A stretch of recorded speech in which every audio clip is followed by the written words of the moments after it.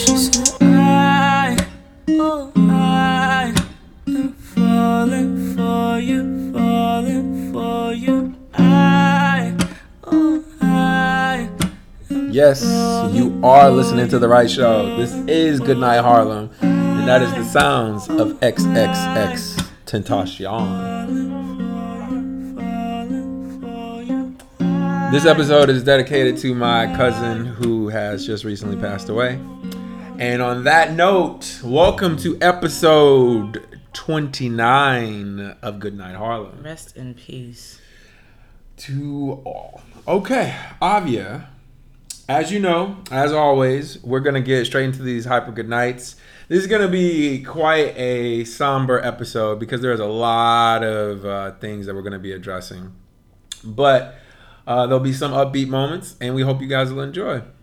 Let's start with hyper good nights. Avia, hyper good night to Dame Dash approaching Lee Daniels over the $2 million he owes him. I want to start with you on this. Oh, sure. Thank you. I'm totally hyping this up. I am totally hyping this up. So you're okay with somebody approaching somebody in public, though? Listen, if that's how you need to get your shmoney that way. Because obviously it's been years, right? But in public? If that's how you need to get your shmoney that way. Like I said, I said what I said. It's not. I love how your opinion's not changing at all. I'm sorry. If it comes down to $2 million, and I've seen Dame Dash's episode of Cribs, he can wear one pair of socks, a new pair a day. So clearly $2 million is not that much to him. But in the general scheme of things, $2 million is a lot of money to owe somebody. And the fact that it's been almost a decade since it's been loaned, and he has not gotten a penny back, not even like a payment back. Get your money however you need to get it. If it's in public, whatever it takes. It's not like he had his goons roll up on him at a premiere or nothing. Like he literally. But he was at a concert though. He was at a concert. He was just trying to enjoy himself. He said, "I'm not gonna let you enjoy your night. I can't enjoy my night. Where's my $2 million at? You want to watch Diana Ross right now? You just living your best life right now, aren't you? You're just a little happy director, aren't you? Hell no. No, I have complete respect for Dame, even with the way that he rolled up on him, because he didn't make it a spectacle. He literally just rolled up on him and had a conversation with him. Oh, he made it a spectacle. He recorded it. He made it a spectacle. Hold people accountable. However you need to hold them accountable. My thing is, if Dame Dash did this a different way, if he came to the internet and said, Lee Daniel owes me X amount of money, anyone could have came back and been like, nah, I don't. Or I already paid you. Or no, that was a gift, or that was a whatever investment. I don't owe you jack diddly squat. The fact that he put it on camera is great evidence-wise when it comes to court. And court is all about evidence. So if you and someone else have an oral agreement, something that is hard to prove that happened, yes, let's put this on camera and see how this plays out.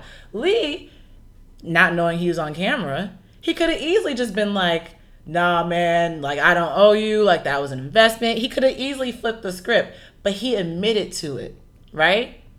And that's where he fucked up. You fucked up. But the thing that I will be good nighting is Lee's response to Dame Dash, trying to credit him for his whole career, and all of a sudden just like, when no one would give me money, Disney, this and this person wouldn't give me money, Dame Dash did it for me. And I appreciate that. And because of that, I'm going to give him his money that's owed because he deserves it. He didn't deserve it last year? Or the year before that? Or 2011? Or 2010? Big fact. He didn't deserve it yesterday? Or today? Where's the money at? So I think the fact that Dame put him in a place where he was held accountable, and now to the masses, it not only ensures that he gets his money, because if he doesn't, this is evidence and everyone knows about it at this point. He's now done an interview about it, explaining that he does owe him money. And then on top of that, I have major props for Dame for not blasting it in a different way. Like, he really followed the non-chatty patty guidelines and decided, look, I'm going to do this the real G way. I'm not going to come at you 5 years ago and be like, you owe me money. When all that stuff was going down with Lee Daniels and Monique, he could have easily chimed in and been like, yep, he only paid $50K for Monique to star in Precious and didn't give her any extra money off of the millions that they got off of that movie. He owes me millions too. Where's my money at? He could have easily chimed in then. And the fact that he didn't, I have mad respect for him. Complete and utter. What do you say? Okay. I'm going to hype the hell out of Dame approaching him. Yeah. I have 3 small things that I want to say about this. The first one being $2 million. My guy, $2 million. How many kids can go to college? I mean, if I give anybody, first off, I'm not giving somebody $2 million. But if I gave anybody $2 million and you told me verbally that you were going to make sure I got my money back, I don't care if you're putting my name as executive producer on a project. I don't care that you're putting my name on any of your... I don't care. I do not care. If I do not get my $2 million back as you stated that I would, we're going to have a problem. I understand exactly how investments work. And here's my second point. Lee says in his response interview with TMZ, well, I mean, it was an investment. And, you know, I didn't have to pay him back. But he needs it. What? Wait a second. You can't have that energy when you've known you've owed me for, I don't know, a decade and you haven't given my money back. And now I'm in a position where I can give him the money, so I'm gonna give that man what he deserves. You've been in this position. How long has Boo Boo Kitty on Empire been out? How long has it been out for? What? How much money did you make off of Precious? What else are you involved in? Are you on OWN? Does Oprah have some ties with you? Like The Butler? Like, hello? You've had the money, my guy. Right. And I think my third point, and this is a bigger one. I've lent plenty of people money in my entire life. Plenty of people. And I normally serve up contracts and etc. Dame didn't do that. He didn't put together a physical contract. But he said that you said, black man to black man, we need to help each other out more. You are making it real hard for any other black investors to want to invest in other black people by doing something like what you just did. You're making it bad for all of us when we're trying to create a circle and a cycle for one another. So, fuck you, Lee Daniels, as a whole. Ooh, cancel Lee Daniels. Seriously. Cancel Empire. Bro, what the Empire should have been canceled 3 seasons ago. 4. And I'm telling you this right now, Lee. If ever we ever meet in person or anything like that, and you feel like I'm being negative to you, harken back to this thing that I'm saying here.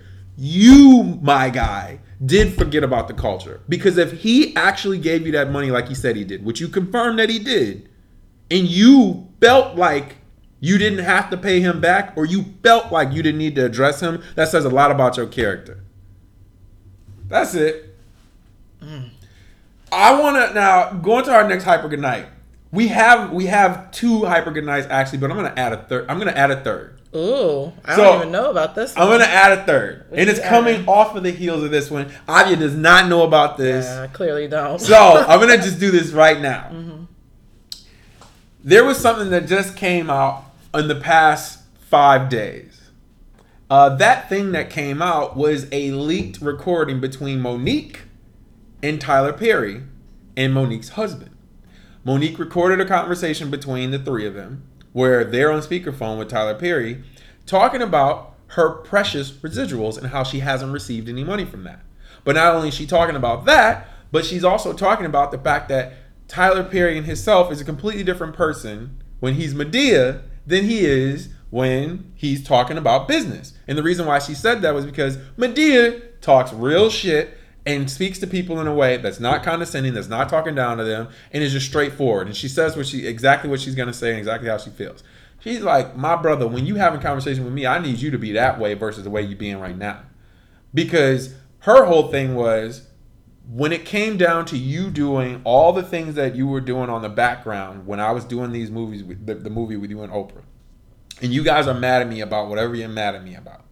She's like, you could have stood up for me and said, hey, she's not like that. You can't go tarnishing her name. hey, don't blackball her, blah, blah, blah. And he's basically trying to get Tyler to open up and just be honest about what took place. And he was honest. The one thing that he refuted and he said is, he's like, you mean you didn't go on the press tour for free like they were asking you to do? And it confirmed a lot of the stuff that Monique was saying. It really did. It confirmed a lot of stuff that she was already saying about all of this on the background. But he said, what I'm going to do, I'm going to make sure that you're getting all the residuals coming in from Precious moving forward. Like, so that you don't even have to think about that. Now, Avia, I want to hear from you. Hyper good night to Monique recording him to get this information public. Listen, I would be very contradicting and hyping Dame Dash recording himself, reaching out to Lee Daniels to prove a point. Wait. But let me say this, though. He doesn't know he's being recorded the same way Lee Daniels doesn't know. Mm-hmm. Tyler Perry's trying to solve. In California? Hold on. Tyler Perry's trying to solve something, though, which is why he's reached out to them. He's trying to solve it, not like Lee Daniels. Lee Daniels is walking away from it. Tyler's just trying to solve it, doesn't know he's being recorded. Are you still okay with that, though? And at the point that she had this conversation with Tyler Perry, what point was this? Was it way after Precious? Was it? Oh, this is just recently. Oh, it was just recently she had this conversation with This him. is all the stuff she's been talking about the whole time, okay. why she's been blackballed and nobody believes her. And so she finally gets somebody on the record. I think for comfortability's sake and security's sake, she feels like she is still the pariah of this industry. And she feels like no matter what she says, people are going to shut her down and be like, no, you're just difficult. And no, like, no one cares about what you say. And I feel like she did that for a sense of security, showing that, listen, I have been telling the truth about XYZ since 10 years ago, and no one's believed me. And if this is what it takes for people to believe me, to show that I do have credibility and this is what I went through, then this is what it takes. You make a very valid point. I feel for her to a certain degree. I don't know if that's gonna want to work with you again after you do this. I understand, but people already didn't want to work with her before she did this. So she's like, man, I ain't got shit to lose. I'm gonna record this conversation. I'm clearing my name. I feel good about knowing that I've been keeping it real this whole time. And when no one believed me, and when the truth comes out and the dust settles, people are gonna see that I have been this person. Now, do I agree with people just recording people off of the strength of nothing? No, but like, that's my point. In her situation, I feel like she has been given ample opportunity to tell her side, which she has, and people still just want to stomp on her and her situation and make it seem like you still are not, like, you still ain't nothing. Like who cares about what you say? I feel like people don't care about her side.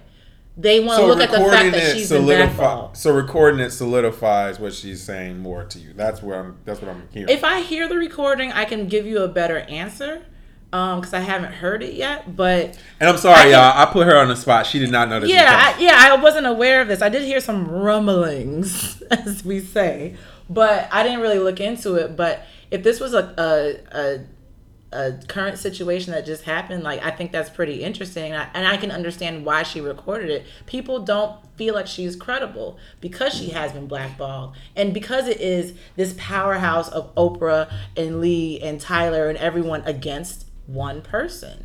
So I can understand why she did it. Do I agree with everything she said as a whole, especially on the Breakfast Club interview? Not necessarily. But that's not to say hyper good night to what she did, though. I'm hyping it. I'm hyping what she did because it's showing that she was not lying. And a lot of people do not take what she says for face value because they think that she's lying to make herself look a certain way. And she's done nothing but defend herself. Was it the right thing to do, though? It may not have been the right thing to do, but I'm known to hype up things that are just not the right thing to do. That's true. Just because I hype it don't mean it's the right thing to do. It means I don't care. What about you? I don't feel like you could just hype that, because what if somebody's trying to resolve something? If they're trying to resolve the issue with you, and then you record them. I don't think she should have released it, though.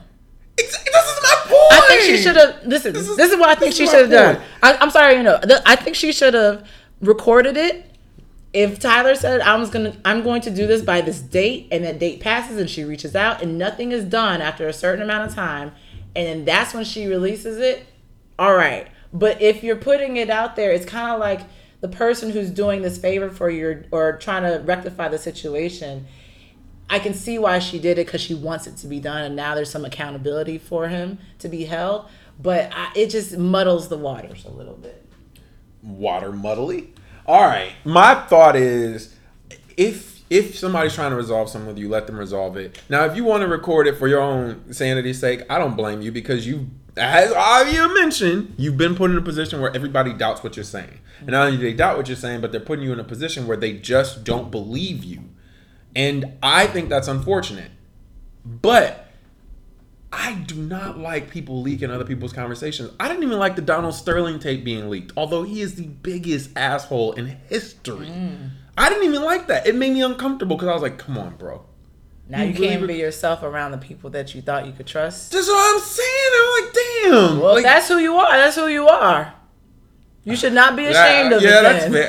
See, this is if that's who you are, then I'm having a hard time with this. So it's like, be mad at yourself for being that way, because if someone records something, they put it out.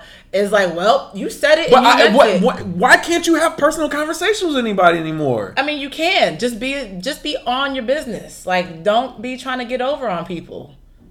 Everything will be okay. So I'm in the middle on this. I'm hype night because I want somebody to be able to clear their name. But at the same time, come on, man. We can't have a one-on-one conversation anymore. You got to record this shit? Seriously?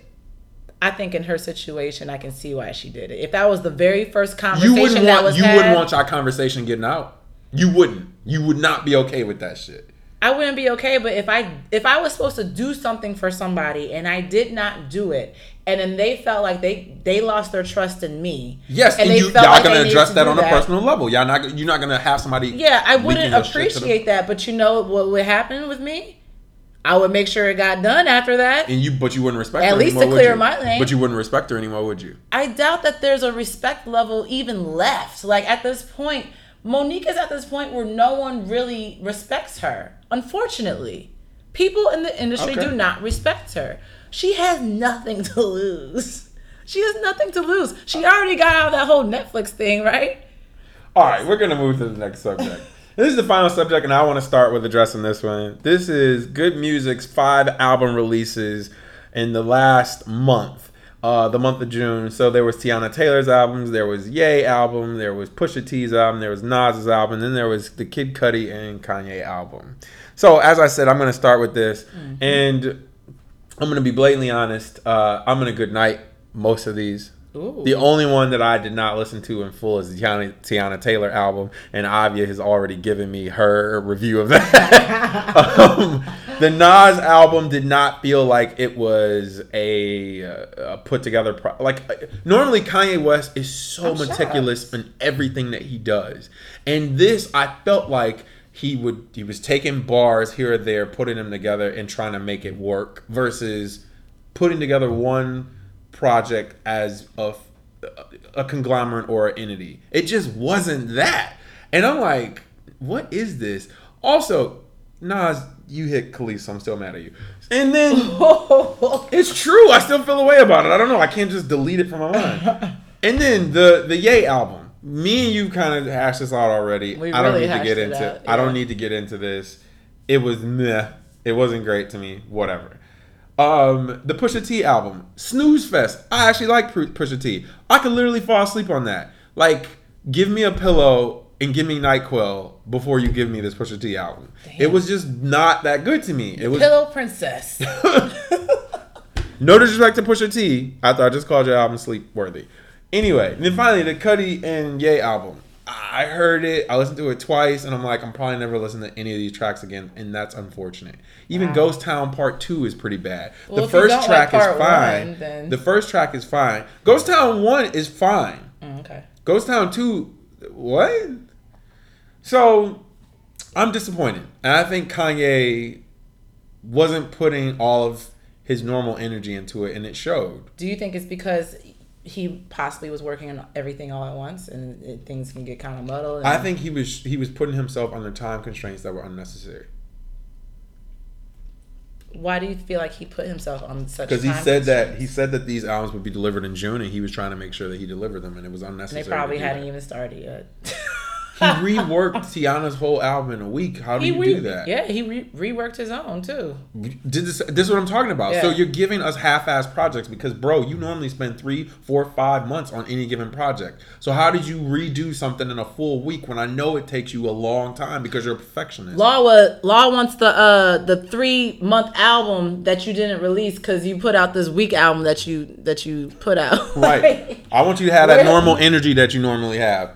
So, Avia, I'm good nighting the 5 album releases. I want to hear from you.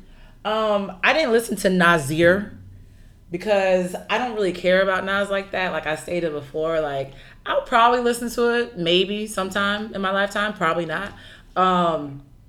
Kid Cudi, I feel like the Kid Cudi album could have been in addition to Kanye's actual album. I feel like that could have just been combined into an actual full-length album, not this little 7-song skit that we keep seeing.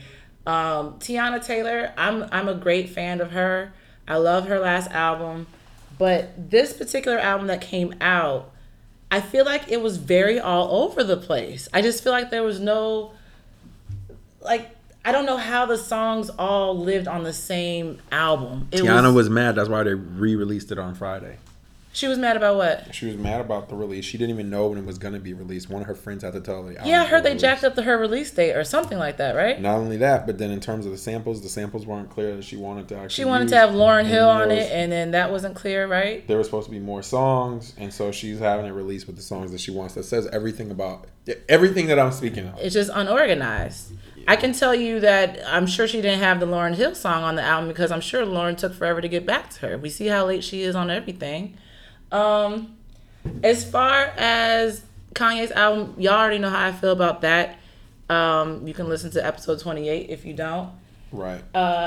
Kid Cudi's album, I actually liked half of it, which would be 3 songs. Ooh, I like the full 3 songs. There was 3 solid songs that I really, really enjoyed, and that's why I feel like if he could take 3 songs from every album, with the exception of Tiana's, that would be a nice, solid, good music album, like a whole collaborative album. I feel like that would have been a better thing to do as opposed to these separate little samplers. I don't really like the whole 7-song album thing. I'm not a fan of that. I'm used to, like, growing up, we used to have like 18 tracks on the song and like 4 interludes and like, you know, commentary and storylines and stuff like that. And now it's just like, gosh, I'm already done listening to this album and I haven't even finished brushing my teeth yet. Like, it's weird. It's very weird. And I feel like it doesn't give people a chance to actually enjoy a full album because chances are, what are the chances of someone really liking all 7 songs? When you listen to a full-length album, sometimes you don't like 7 songs. You like songs here and there, but if the whole album is 7 songs, that means that there's bigger chances of people hating the whole album. And that's just weird to me. I put this post up on Instagram. It was a poll, and I asked if you had to choose and you had to trade in 3 of those new good music albums for Drake's album, Scorpion, would you do it? And it was a very close poll, and it was like 47% said yes and 50 whatever said no. And I thought that was interesting. But a lot of people are diehard Kanye. And I didn't even mention Pusha T. Well, I didn't mention Pusha T because I forgot about him. Ugh. Because like Law said, I'm sleep though. Like I would never listen to Pusha T and be like so hype about it. What I will say I will hype is his release album parties. They seemed a little cool. Like Nas's Under the Queen's Bridge. I thought that was pretty dope. I thought that his own flying people out to Montana for his release project, I thought that was dope. Otherwise, I'm good. Like good music, but not because it was bad. All right. So we're going to move and transition into the main topics. So we have a 3-pillar main topic today. We have Drake, we have X's death, and then we have Justice for Junior. And we're going to tackle all these in different ways, So let's start with Drake. Mr. Drizzy. Drake just released his new album called Scorpion. That dropped Friday early morning.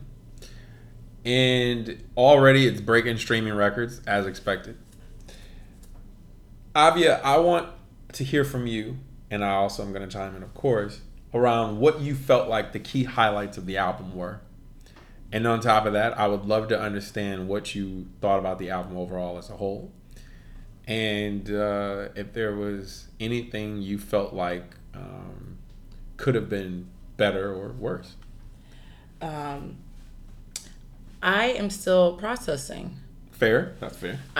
Only because there's so many songs. Like, Is it 25? Yeah, 23, 25. Yeah. For sure 25. It's the size of Pusha T, Tiana Taylor, and Nas's albums.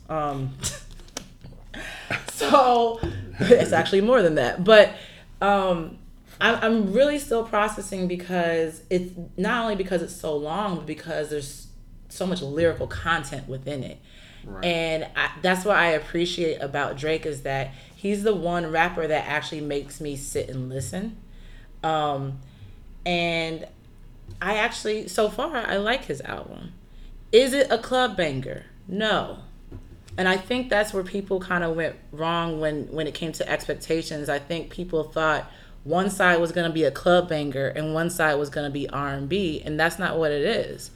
To me, one side is non-R&B and one side is R&B. Now, are those non-R&B tracks club bangers? Not all of them.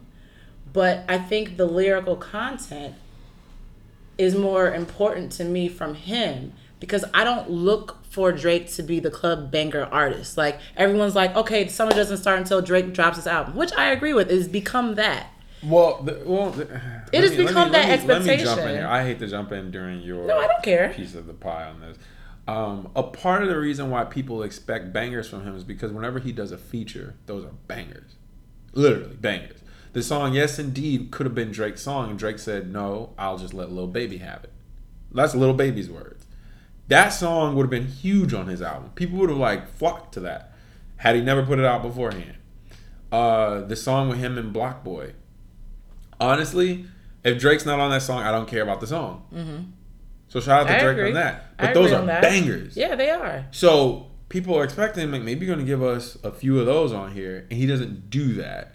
I'm not saying it's right, I'm not saying it's wrong, but he just doesn't do that. Mm-hmm.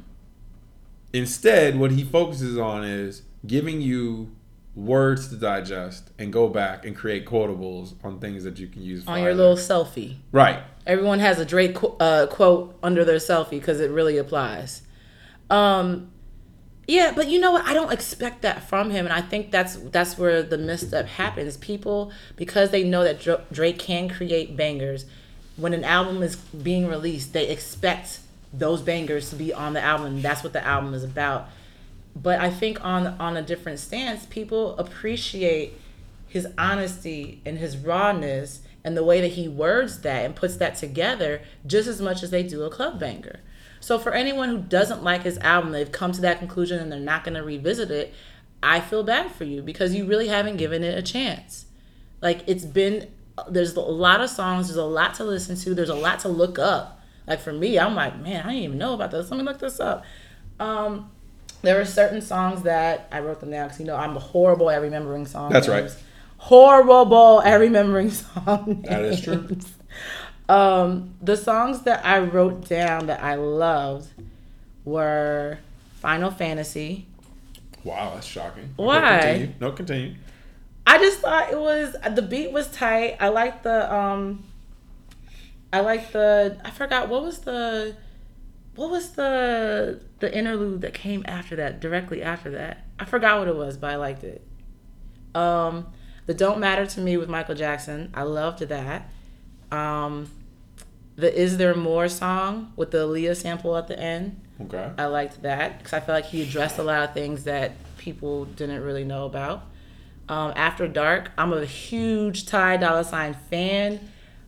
He's actually part of the reason why I like certain songs on those Good Music releases because he was on a couple of them. And I like the beat on that. I feel like it was a good party jam. Okay.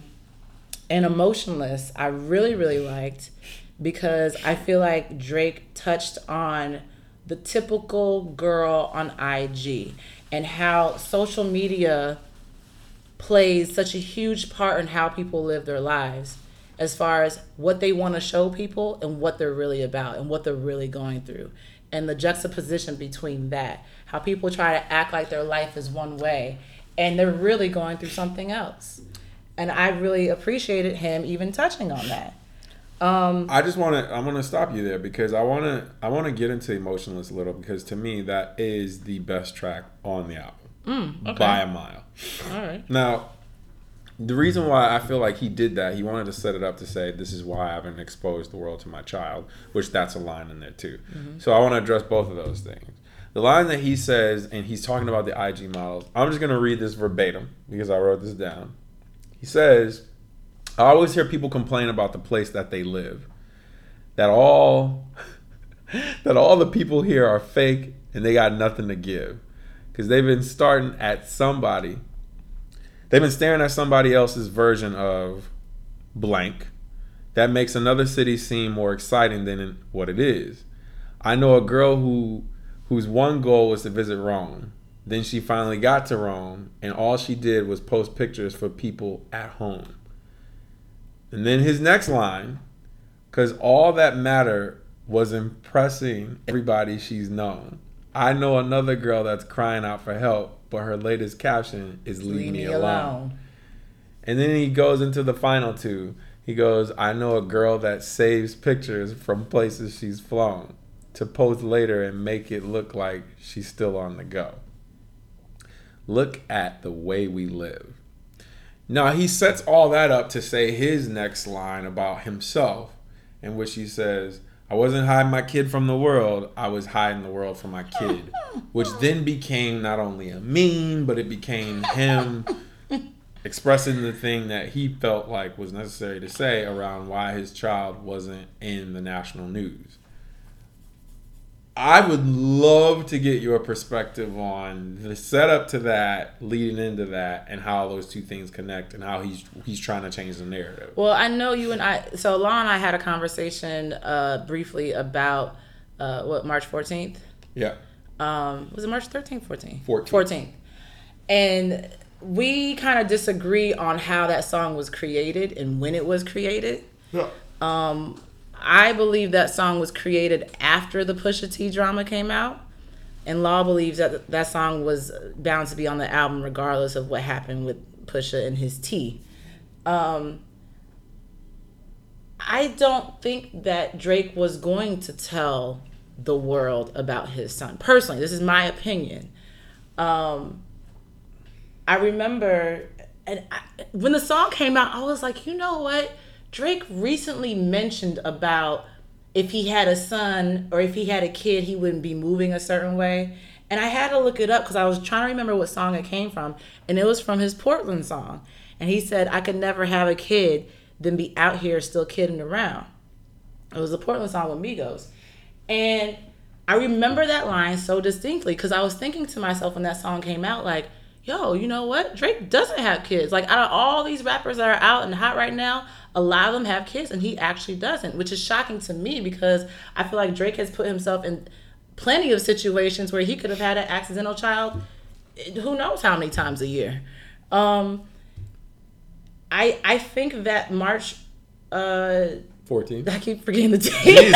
What day did he find out? My God. March 14th. I think that he wrote that after Pusha because I feel like Pusha put him in a place where he released so much information about Drake, so much, that the only thing Drake could do to kind of salvage that whole situation was to be like, you know what? I'm going to give y'all everything I know. I'm going to give you everything I know, including the amount of interactions I've had with my baby's mother, including when I saw my child, how many times I've seen my child, what I did for him, how I feel, how I hope that, you know, eventually when he hears this record, I hope that me and his mother are at a better place. He gave all these little details about how his mom told him it only takes one time to have a child. And I feel like he did that because he took control over that situation at that point. It's like the only way he could control someone else telling his business, which he said, I don't talk to the blogs, I talk to the people that I want to listen, or I forgot how the line went. It was something in the gist of that. Yep.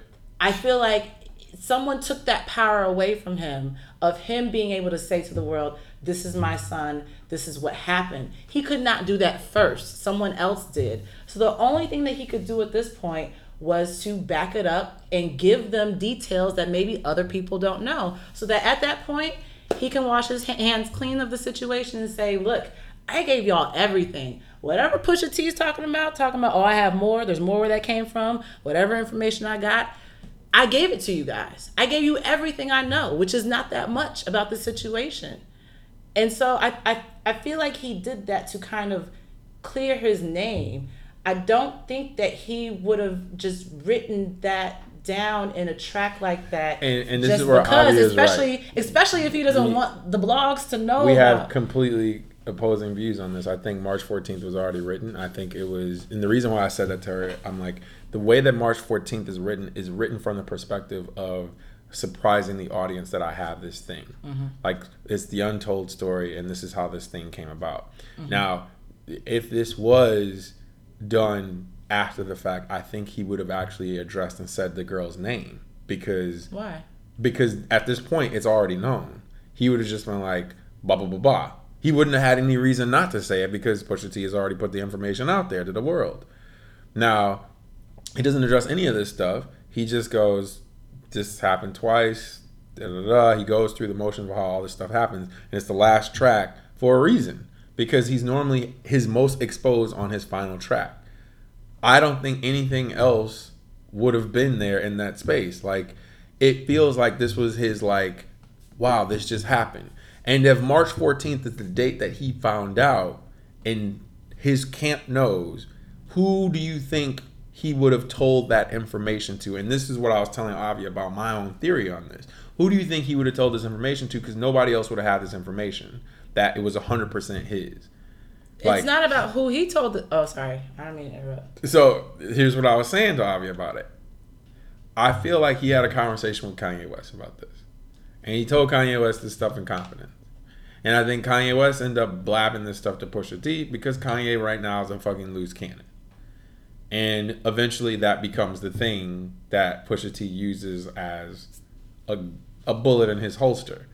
And it's not that much of a bullet when most, and this is really sad to say, the majority of black homes are split and the father's not there. So this isn't like some, oh my God, which is why I didn't think the Pusha T diss was some big deal. I was just like, oh, y'all hyping this. And lyrically, it wasn't that great to me because there's nothing about any of his verses that were actually memorable. Nothing. Pusha T doesn't have a single analogy in there. There's nothing. Yeah. I didn't think Drake's Infrared was the biggest track. I didn't think Drake's diss was that great either. Like, neither one of these tracks were that good. No, I'm like, y'all hyping this stuff and it's not that great. So I said all that to say, I think that was Emotionless is a great track because of how he set everything up. He did the setup and explained to you, and just to be able to control the narrative of this is how people are on social media, and I cannot stand this stuff. I'm not going to expose my child to all this stuff just because you guys think that I should. I'm cool with telling the people that are closest to me this information, and that's where it should sit. You can do whatever the fuck you want. I think that's a smart way to go about it. That's my 2 cents on that song. I think that I know this all stemmed from Emotionless, but now I'm focusing on March 14th. The reason why I don't feel like he mentioned Sophie's name is because if he wrote the track after the Pusha T diss, there's no need. It's like we already know that information. So now what I'm going to do for you is I'm going to give you the background story, and this is how it happened, and I didn't, I felt a certain way, and I don't want to raise my kid in this, one parent household, and I never wanted my life to be like this. I just feel like that was his way of taking control of the situation and being raw and honest about it. And I can't tell you how many guys can probably relate to having a child they did not necessarily want or plan for, who can listen to that track and be like, man, I feel this.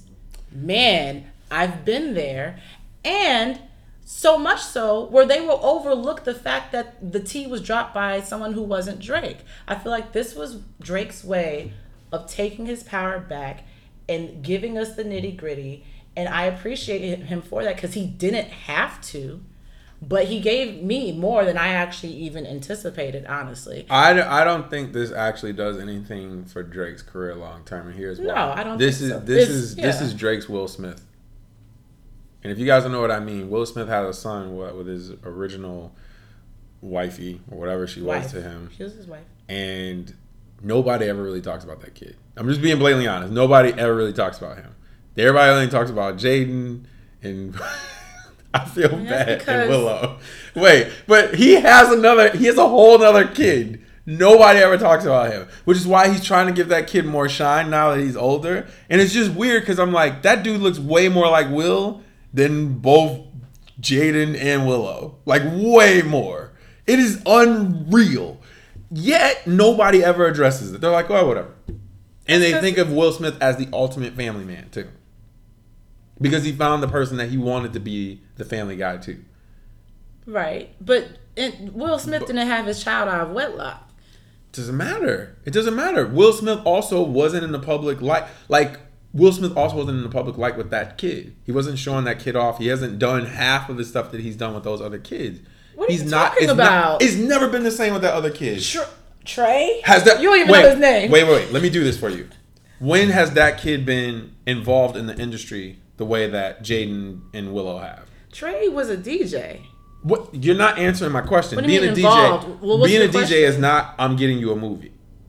It's Okay. not. Well, it's not even close. Okay, I can understand giving a movie, but just because he didn't give Trey a movie doesn't mean that's what Trey wanted to do.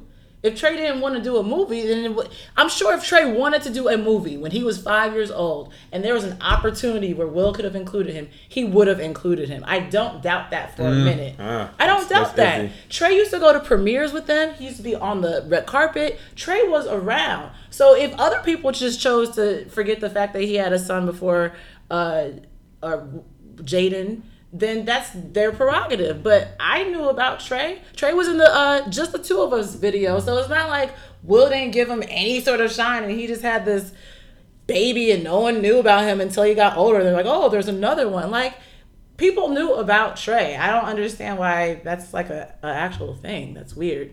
I think that I think that Drake just felt like he had to address this. I don't know how based off of what I think, I don't know how he would have addressed it if it wasn't because of Pusha T, but that's just how I feel. And I appreciate him for that. And I think that he changed his album. I'm sure he changed his album a little bit because of the feelings that he has being this new single father, which is not what he wants to be. And I feel like that could be another reason why he doesn't have these party tracks.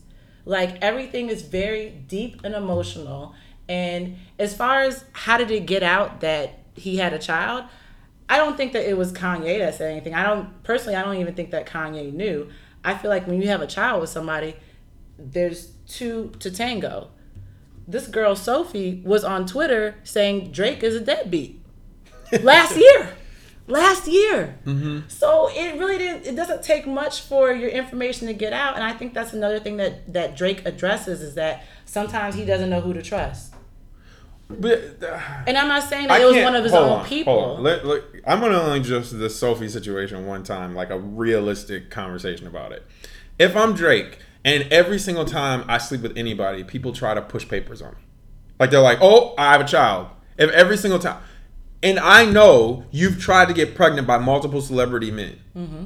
And you think I'm going to believe you when you're telling me this is my child. Listen, I understand Drake's point of view. I'm addressing the whole point of, I've read those tweets and the whole deadbeat thing and all this. I'm like, it's ridiculous. Mm-hmm. Yes, you, ma'am, are definitely going to have to prove whether or not this is my child. I don't give a damn where her whole thing's like, well, you know we did what we did. Like, he's like, I'm Drake.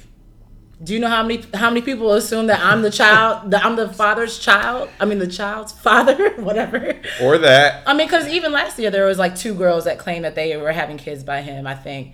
I don't disagree with him getting a paternity test. Man, okay, we turn this into too gossipy. We're messy right now. All right, let's get out of the mess. Let's get out of the mess. We're talking about this album, and we got too hung up on one song. We didn't even cover anything else. That song was banging.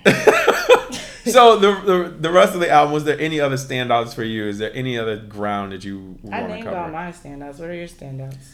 Okay, my standouts as a whole. I think Drake did a good job on Mob Ties. The number one song right now of his album that I don't like, but the people, for whatever reason, like, and don't ask me why, is... Wait, what's the name of it? Nonstop. Oh, I don't know why they like that. Whatever. That track like Migos. That track is not for me, but for whatever reason, everybody else seems to like that. Anyway, as far as my standouts, I'm giving it to Mob Ties, 8 out of 10. Sandra's Rose. What else? Jaded, Finesse, I like Jaded In My too. Feelings, and After Dark is okay. You don't like Final Fantasy? March 14th, no, trash. What? Okay, March 14th and Talk It Up are my other big sleepers on the album that I feel like people aren't going to be listening to as much as they should. But I really want to address the Talk It Up thing that had everybody trending on Twitter about what Jay-Z had said. Jay-Z has a line in that song where he addresses at the very end of the song where he says, and I quote, "Y'all kill X and let Zimmerman live. Streets is done." Now, if y'all don't know what he's talking about X, and then X being XXXTentacion, and Zimmerman being George Zimmerman, who tragically killed Trayvon Martin. Now, all of this stuff took place in Florida, by the way. That's where the crazy people live. No offense to any Florida listeners we have. We love y'all, but you guys know your state is crazy. Word. I'm not even going to deny that. But Jay-Z saying this became a trending topic for one of two reasons. Either you were on Jay-Z's side and saying, come on, y'all aiming your bullets and your guns at the wrong person. Like, I don't even know how this is possible. On the flip side, there's people like Waka Flocka. They're basically saying, Jay, you rich as hell and you blaming these kids who don't have anything. You want them to take a charge for the rest of their life to kill somebody that you yourself could probably have done for little to nothing? Really? That's a strong message. Now, both ways, I don't condone somebody killing anybody under any unless they circumstances. need to be killed. Just kidding. I'm just kidding. Wow. I don't know who my pod partner is. I'm just kidding. But I do get Jay-Z's messaging. I do get the other side of the message too. Like, bro, you're rich as fuck. In fact, one of the guys... You said I get the other side, but I don't agree to the killing. I don't. I also get the flip side of what people are saying. Like, yo, you're rich as fuck. Like, what are you talking about? Kill yourself. You're the same person that shot your brother, so you're telling us you can't shoot. But... Jay-Z has we can't judge Jay-Z off of pre-Beyonce Jay-Z. He's a changed man, supposedly. Right. Which then leads us to our next part of the conversation, which is around the death of rap artist XXXTentacion. For those of you who don't know, that man was killed recently, not even 2 weeks ago. Avi was just leaving on her vacay the day of or the day before. And so we weren't able to cover this topic a while ago. Lo siento. Now, there's been a lot of people talking about this in different ways, and I'm hoping that we're coming at this in a better way than other people have. So what I want to do here is not focus on his death as much as the things that surround it and what people are saying about it. Mm-hmm. So one of the things that came out of this was a lot of people, and it was the first time in my entire life that I've ever seen this, where people are literally just reading off all the negative things that have ever happened in his life, that he's been a part of, that he's contributed to society, versus just wishing condolences. Now, understanding where these people are coming from, specifically with the domestic violence, and all you guys who listen to this show understand exactly how I feel about domestic violence. Domestic violence is fucked up. I'm not appreciative of anybody that does that. And I've even said in previous episodes, he is problematic for that fact that he has been through the legal system for domestically abusing someone. And not just one person, 2 people. I said all that to say he also has a history of robbery, theft, and he also is the same person with and kidnapping. A history of provoking other individuals as well as being provoked in multiple cities, which is what led to him being punched in the face on stage. There's just a lot of things that have happened in his short-lived life.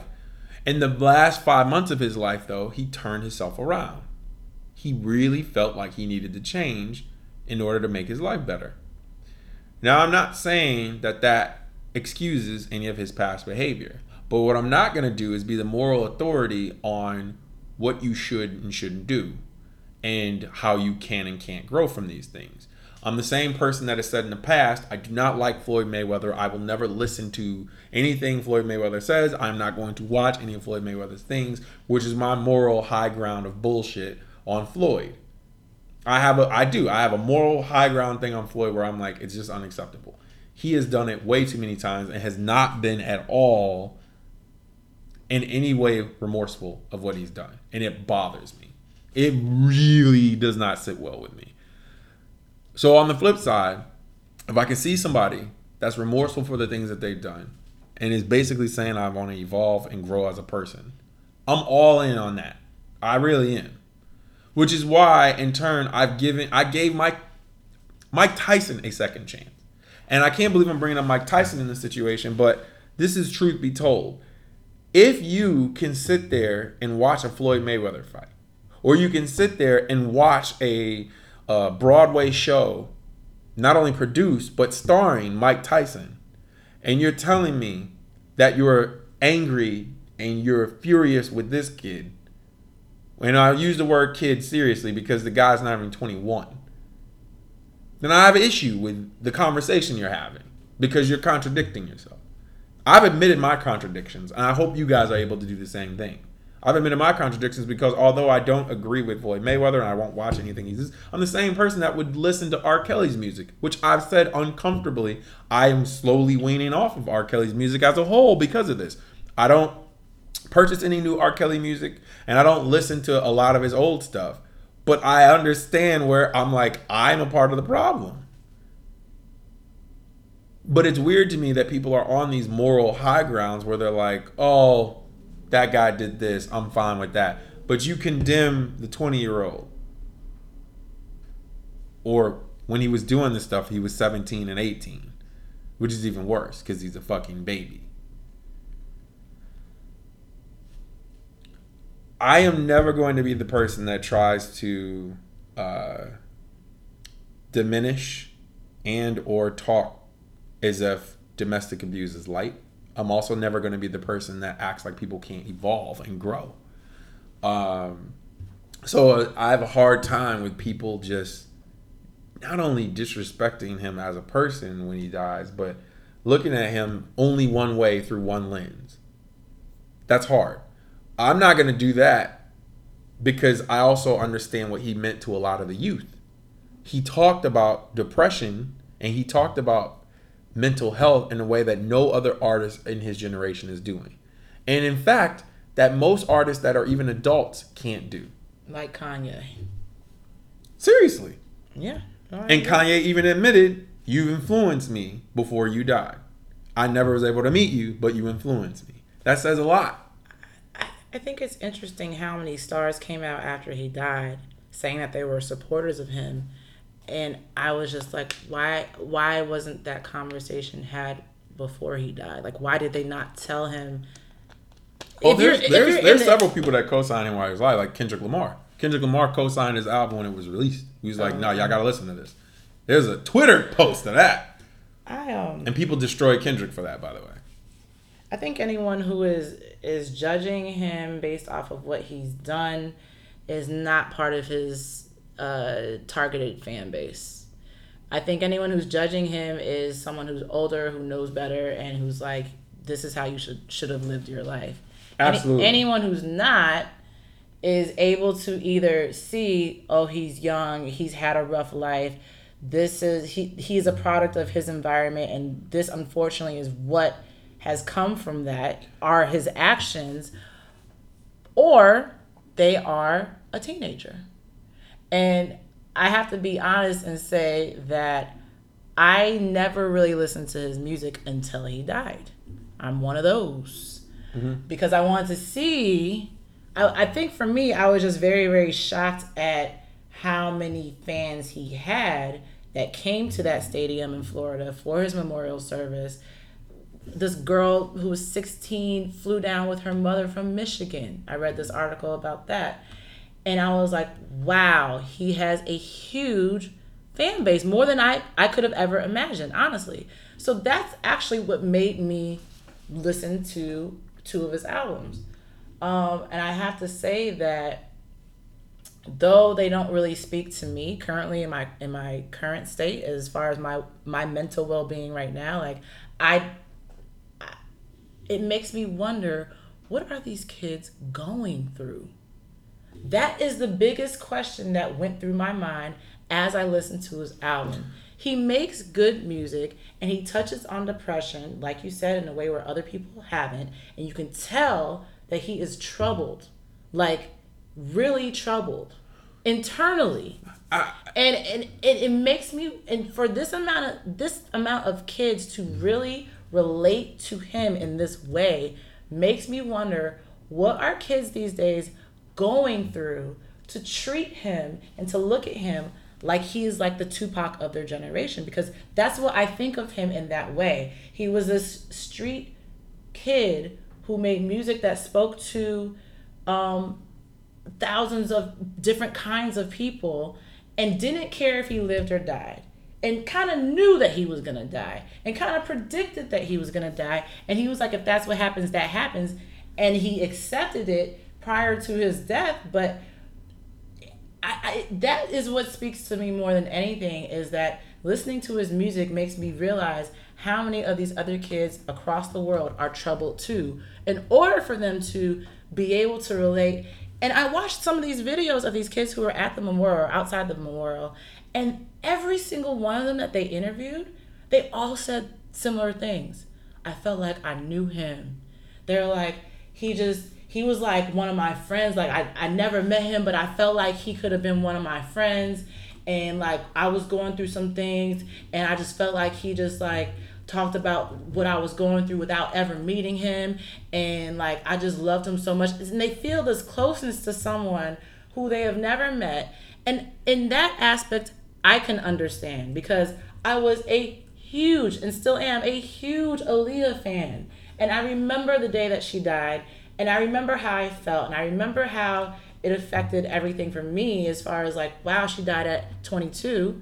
And I remember how it felt mourning someone I never met, but I felt like I did through their music.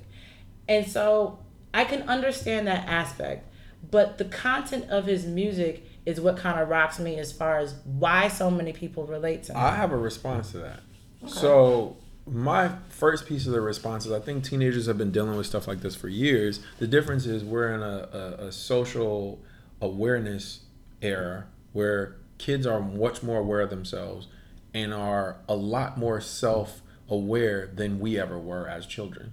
And our parents were. I thought you were going to say we're in a social media area, which is what I'm thinking of. No. But like, that takes an impact, though. Kids are way more self-aware of these issues because things are talked about now. Things weren't talked about when we were younger.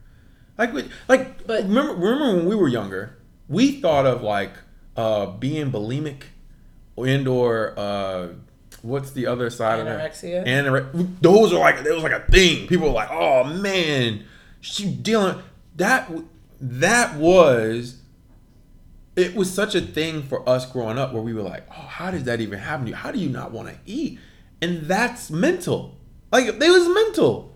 And we just didn't compartmentalize it to being mental. We were just like, I don't know what's wrong with her. But I think social media does make a big impact on why these kids right now are going through things crazy emotions that they shouldn't be feeling. I think kids have always been going through these crazy emotions. They're able to compartmentalize it in a community together and talk amongst one another in social spaces because of social media.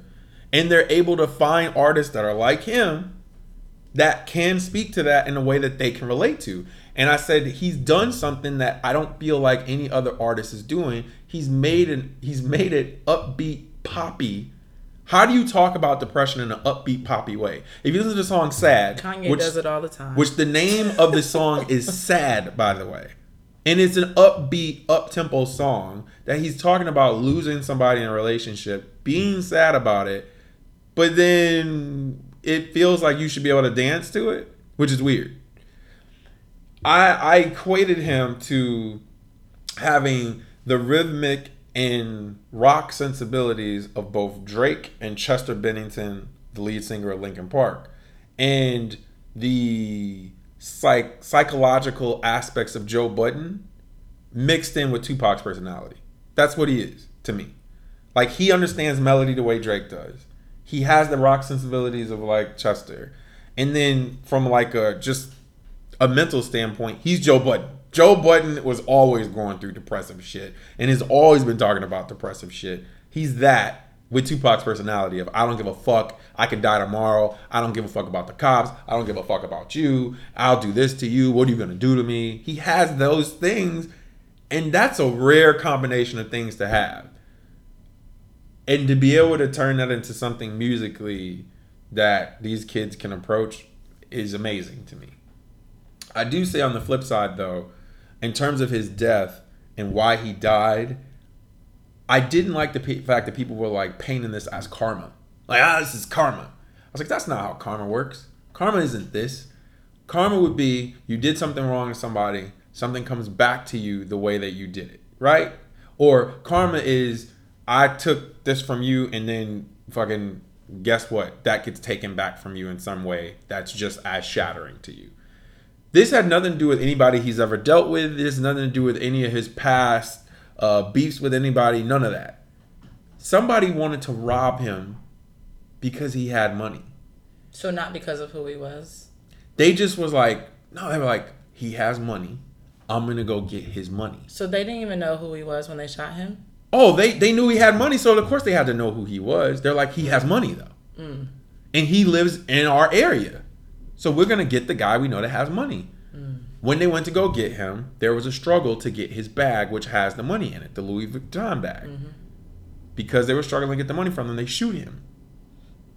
Clean shot. And then they grab the bag. Now, had he not wrestled for the bag, I don't know. Will he still be alive? I don't know. But I do know this. There are a lot of comedians, artists, etc. that have stated, like, if somebody's come, even 21 Savage was like, if you want my shit, I'm just going to give it up. That was his response to that. He's like, I'm not about to be fighting you for, like, he's like, it's money. You can have whatever that is. I actually went 21 Savage on that. It ain't going to be no struggle for me. Have it. Do you feel like he has become the sacrificial lamb for this could happen to you too type of thing, where I feel like a lot of these young rappers, skittlehead rappers like I call them, Tekashi, they just be saying things and doing things with no regard, and they think nothing's going to happen to them, and this situation happens. And do you think that this is the type of situation that's going to make people, these young rappers, think twice about how they're living their life, what they're saying, what they're putting out there, the energy, do you think that? Knowing yes. One, Tekashi even admitted, like, this grounded him a little bit. He talked about that. A little bit. It should ground you a lot. Someone just got their life taken away. But the reason why I wouldn't is because it wasn't because of the things that he was doing. It was just, you a rich nigga in my area. Right. So imagine being a rich nigga in the area and you're doing crazy stuff on top of that. The only thing that they're doing, he didn't have security on purpose because he said, I want to be one with the people. That was X's thing, which Tekashi does not run that way. He lives in New York City. He knows you trying to be one with the people, they'll be one with you. That's why he feels safe to run his mouth? A lot safer. Mm-hmm. He's running deep. X isn't that way. X has called him so many times like, yo, you need to change how you moving. Right. I remember seeing a text message between them or something like that. I said all that to say, and this was a larger point I was going to make about the X situation. It wasn't about karma. It was about somebody wanting something that you have. And in general, that can happen anywhere. Anywhere. It does not matter. So after he pulls a gun on you, you shoot him. This is the other part of it that bothers me more than anything. And I couldn't wait to address this on the podcast. He was still alive for anywhere from another 15 to 30 minutes. He was still alive, bleeding out. And do you know what people were doing instead of taking to the hospital? That's how I saw the video of it. They were recording him. What? The man is dying. You're recording him. You could potentially save his life by taking him to the hospital. Instead, you walk past him as he's dying. You can't be serious. You cannot be serious. You can't. It just can't be real life. Then I thought about what happened in New York City. I want to say it was 5-6 years ago. Somebody drops, I believe, their phone down on the tracks. He goes to grab his phone. He drops down on the tracks, goes to grab his phone, comes up, and is trying to pull himself up. A guy, instead of helping him pull himself up, takes a picture of the guy pulling himself up as the train is coming, and he loses his life. Mm-hmm. Yep. That becomes a picture on the front of, I believe, the New York Post. Mm-hmm. Yep. You can't be serious yet again. What are we doing? You see how social media is running everything, though? You see how it is. So when I bring up social media, I initially was bringing it up in the way that, yes, we all went through this teenage angst when we were younger, but we didn't have phones. We didn't have memes. We didn't have cyberbullying. I mean, to a certain extent, if you want to count, like, I don't know what platforms people were on, AOL chat rooms, Black Planet, like whatever we were on. But it was to a whole different degree. And now it's like social media has, yes, in a good way, has, exposed things that we would have never found out about before. But it's driving the way people live. And it's like Drake said in Emotionless. You are doing things for social media. And these kids are living in the social media era where if they make any sort of mistake or if they say anything crazy or if they look crazy one day, it's going to be blasted. Right. There's no room 100%. there's no room for error in being a kid growing up because someone who doesn't like you is going to take that picture that you took, find it and add a meme and it's going to go viral and everyone's going to laugh at you at school. And that's how this all plays out. So it's like it's kind of like social media is like thinly connected to everything that is going on as far as why people do things, how people know things, and how they feel about themselves. Well, that brings us to our next topic, though. And this is the final topic of the main portion of the show. This goes into the Justice for Junior conversation. Because I would love to know from you, though, one, if you were okay with that video being live for people to see. Of what, and for those of you who don't know what happened with Justice for Junior, a young man who was 15 years old. His name was Lisandro Guzman Feliz. Wow, you actually got that. All right, cool. I saved it on my phone. It was in the Bronx, right? Yeah, it was in the Bronx. It was in the Bronx in front of a bodega. I'm gonna have a hard time with this because I'm gonna have a hard time with this because I know all the details. I just refuse to watch the video. Okay. And it makes me mad. The bodega owner thing pisses me off more than. In fact, go for it. Okay. So there's a video there's a video that's out of Lisandro Guzman Feliz, also known as Junior, and he is seen running. There's actually multiple videos out, but he's seen running into a bodega where there's a couple guys working. And the most popular video is the one of him being dragged out by several young men who are like 19 to 20 and more. And a couple of them have machetes and they start stabbing him. And after a while, they run off. And from there, Junior is only left to literally, he gets up as best as he can, being really injured. I'm talking about his whole body was red. His legs were red with blood.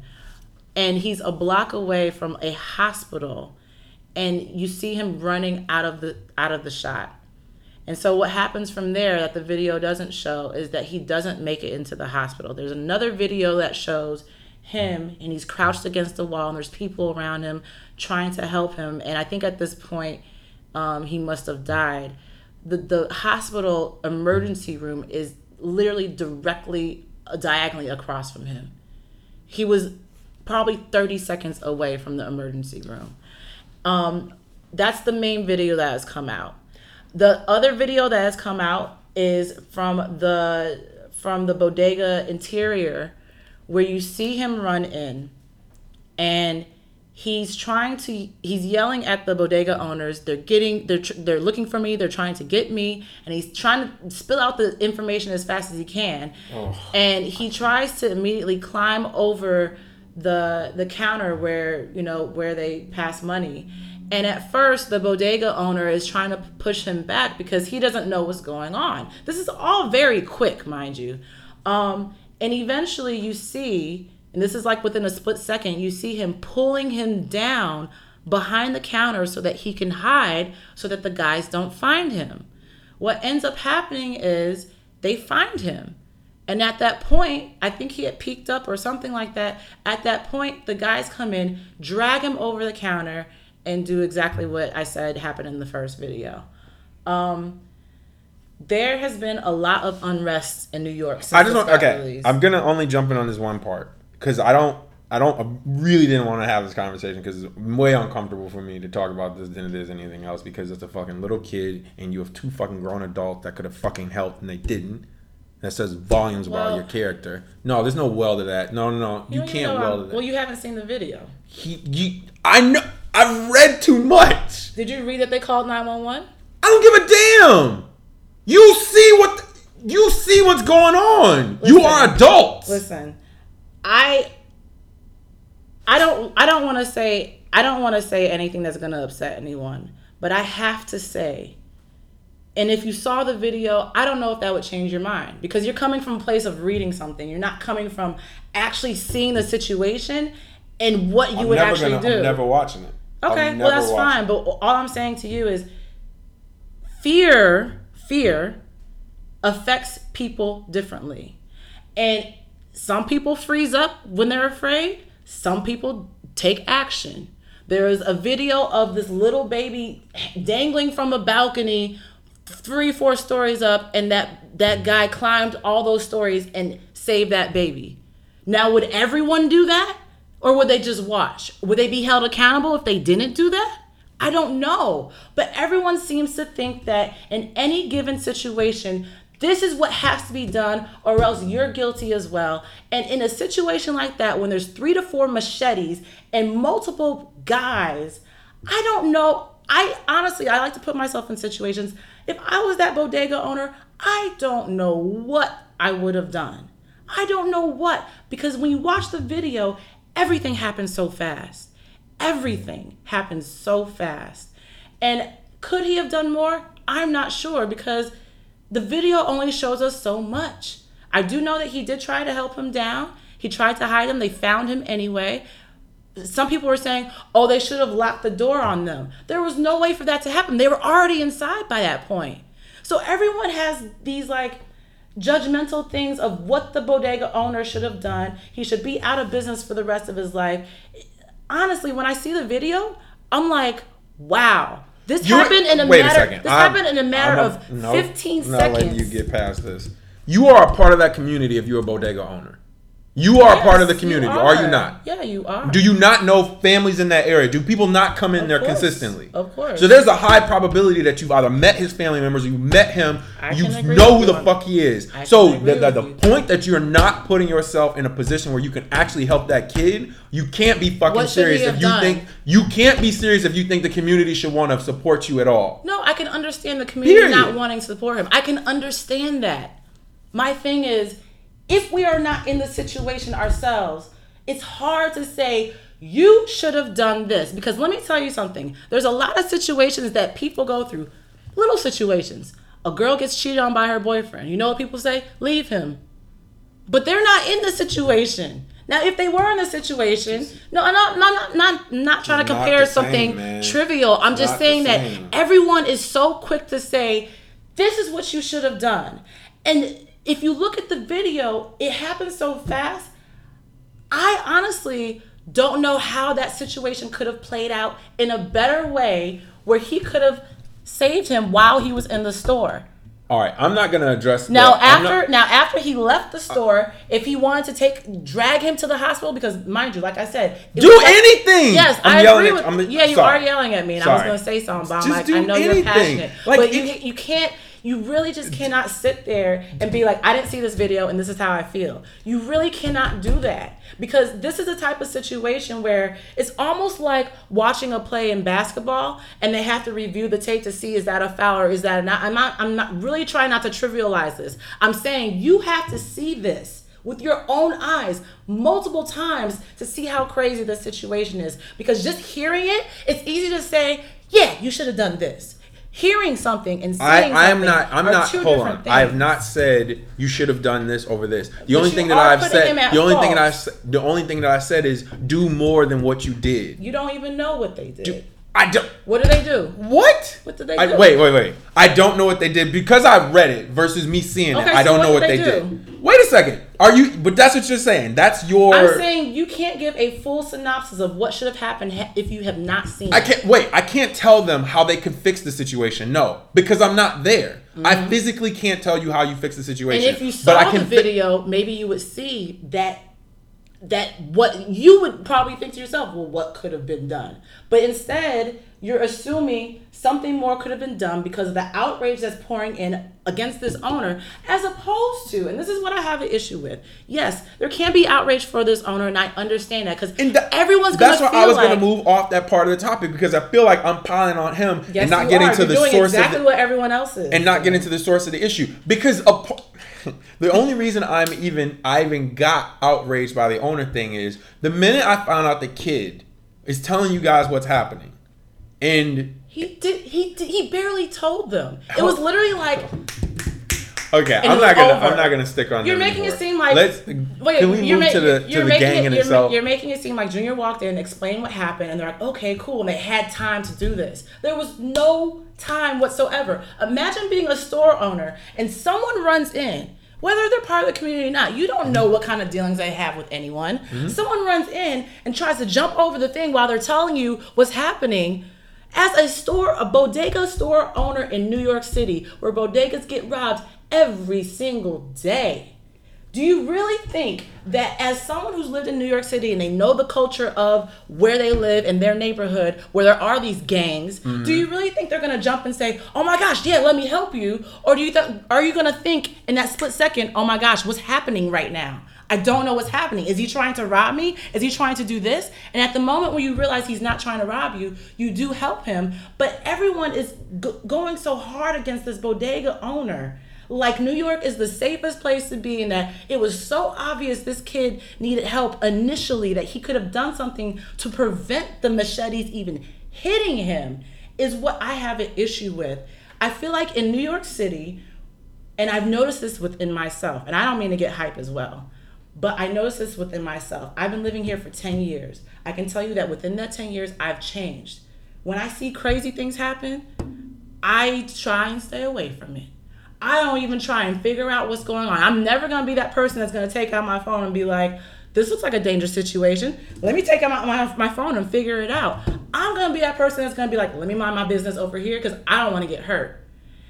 I feel like living in New York makes you immune to where you see crazy things happening or violent things happening. You don't even want to be a part of it because we see it often. Got it. Now let's move on to the gang. Okay. So I have a huge issue with the leader issuing an apology, which you can't. I don't know how else to say this. If you're the parents of the child, you can't possibly look at that and go, oh yeah, well, we forgive you. There's no way, because you can't. Apology doesn't bring my kid back. The apology should have never happened. It's meaningless.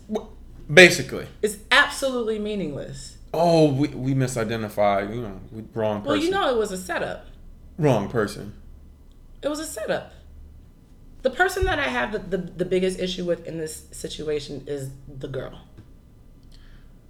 Wow. That's you. Wait a second. You. If I have the story correct, because I read several stories. Who? What?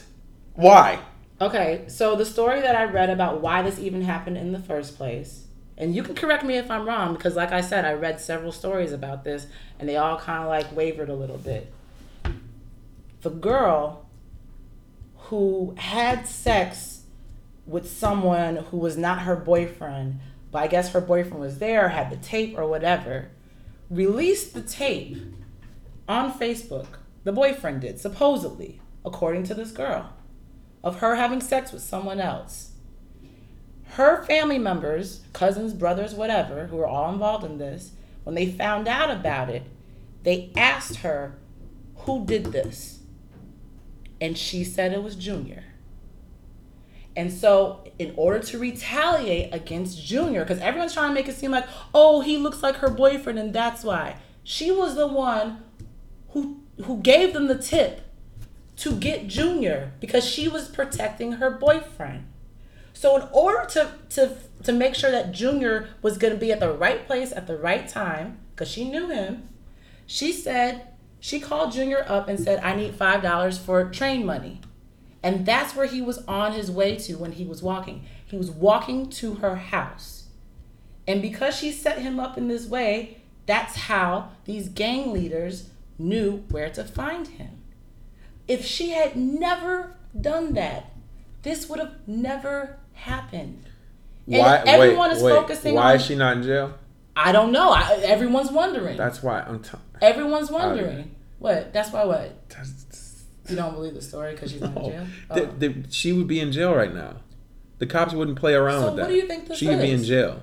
That's bullshit. Okay. Like, she would be in jail. I'm serious. That's how the cops would go, that's premeditated. You are a part of the premeditated murder. Well, so what's the story then?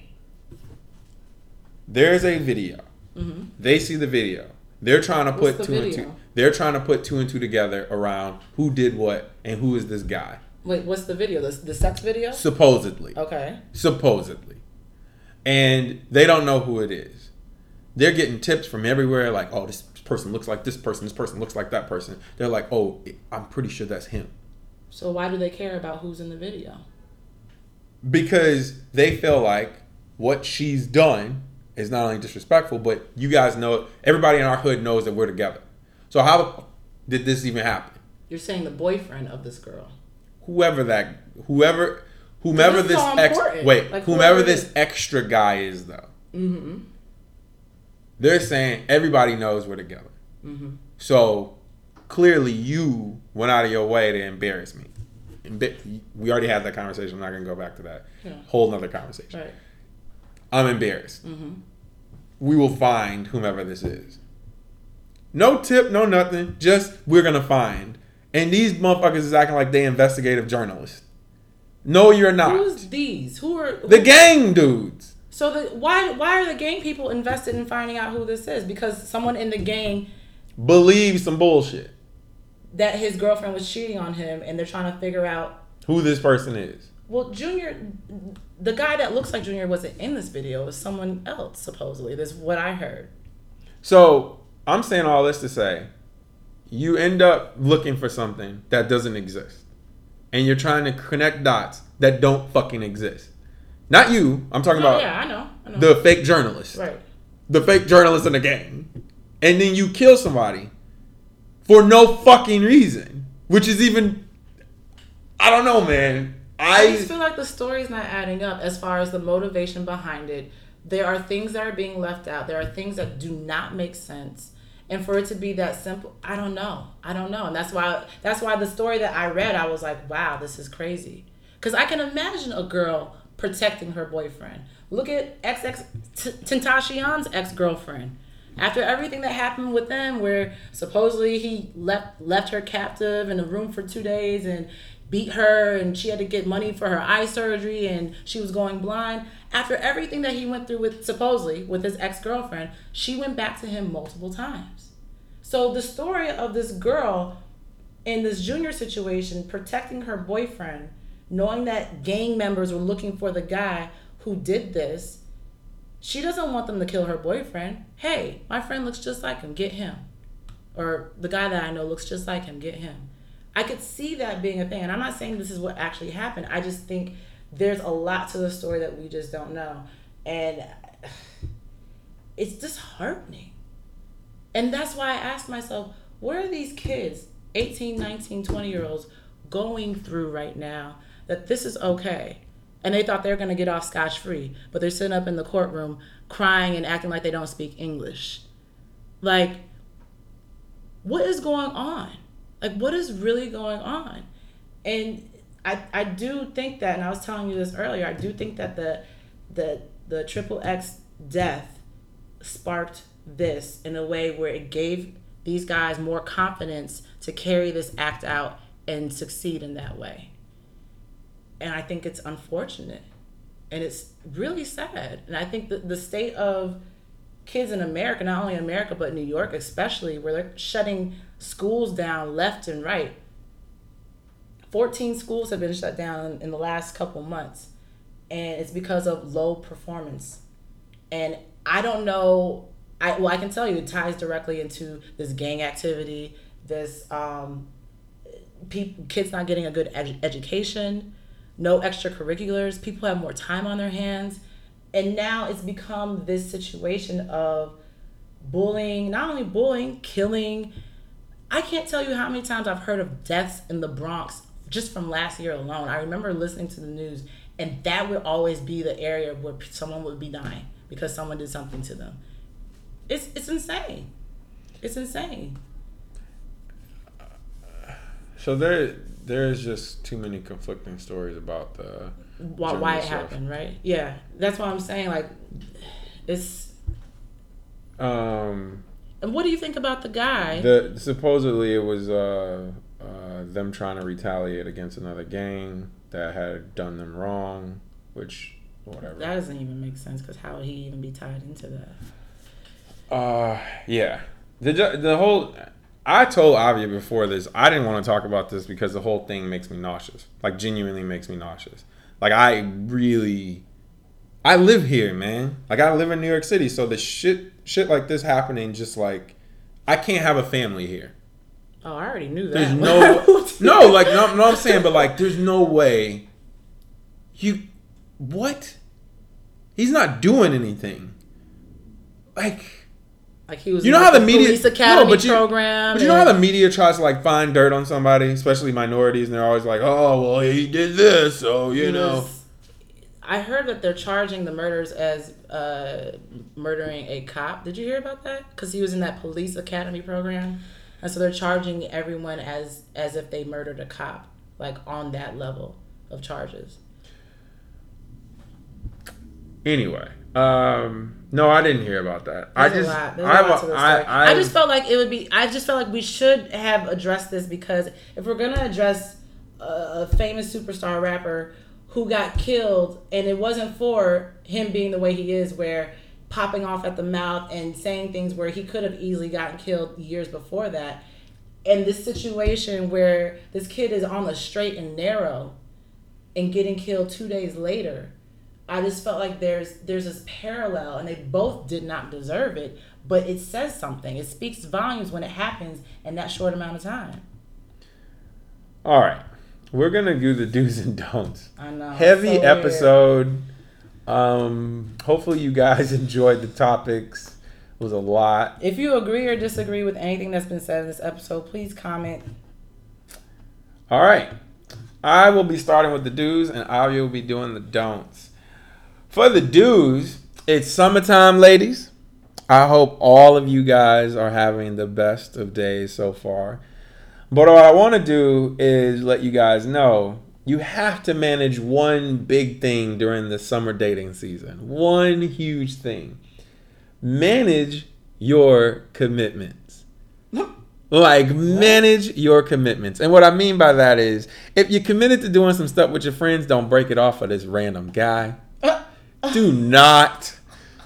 If you committed to being at a date at 2 o'clock and you know you can't make the next date at 5, just tell them up front in advance. I'm not gonna be able to do both of these today. Just be honest. Wow. I got a lot of stuff on my plate. Double booked. And then, even more so, it's summertime, so we know things can happen that's crazy when it comes down to commitment. But your first commitment got to be making it to your job. So I've met plenty of women in my day that when it comes down to a good Thursday drink out, because don't ask me why, but Thursday for whatever reason is still Friday. I don't understand. Really I'm never gonna understand. Because a lot of people have Fridays off for summer Fridays. Not my job, but yeah.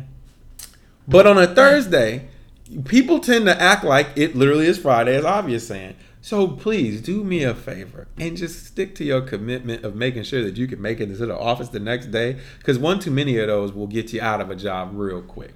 That's it. Then you really have a summer vacation. Ow. Now it's time for the don'ts. That was bad. Don'ts. Was that better? It was all bad. It was all bad. Okay, that's it. It was all bad. That's all it is. That's it. Gentlemen, and this is a personal thing for me, but I'm sure that this can be applied across the board. If you know a girl and you've tried dating her, but your tries at dating her have been half-assed, like, oh, we should hang out sometime. Oh, let's get up. There's never been any plans made. No, nothing set in stone. A date, a time, a place, a nothing to RSVP to.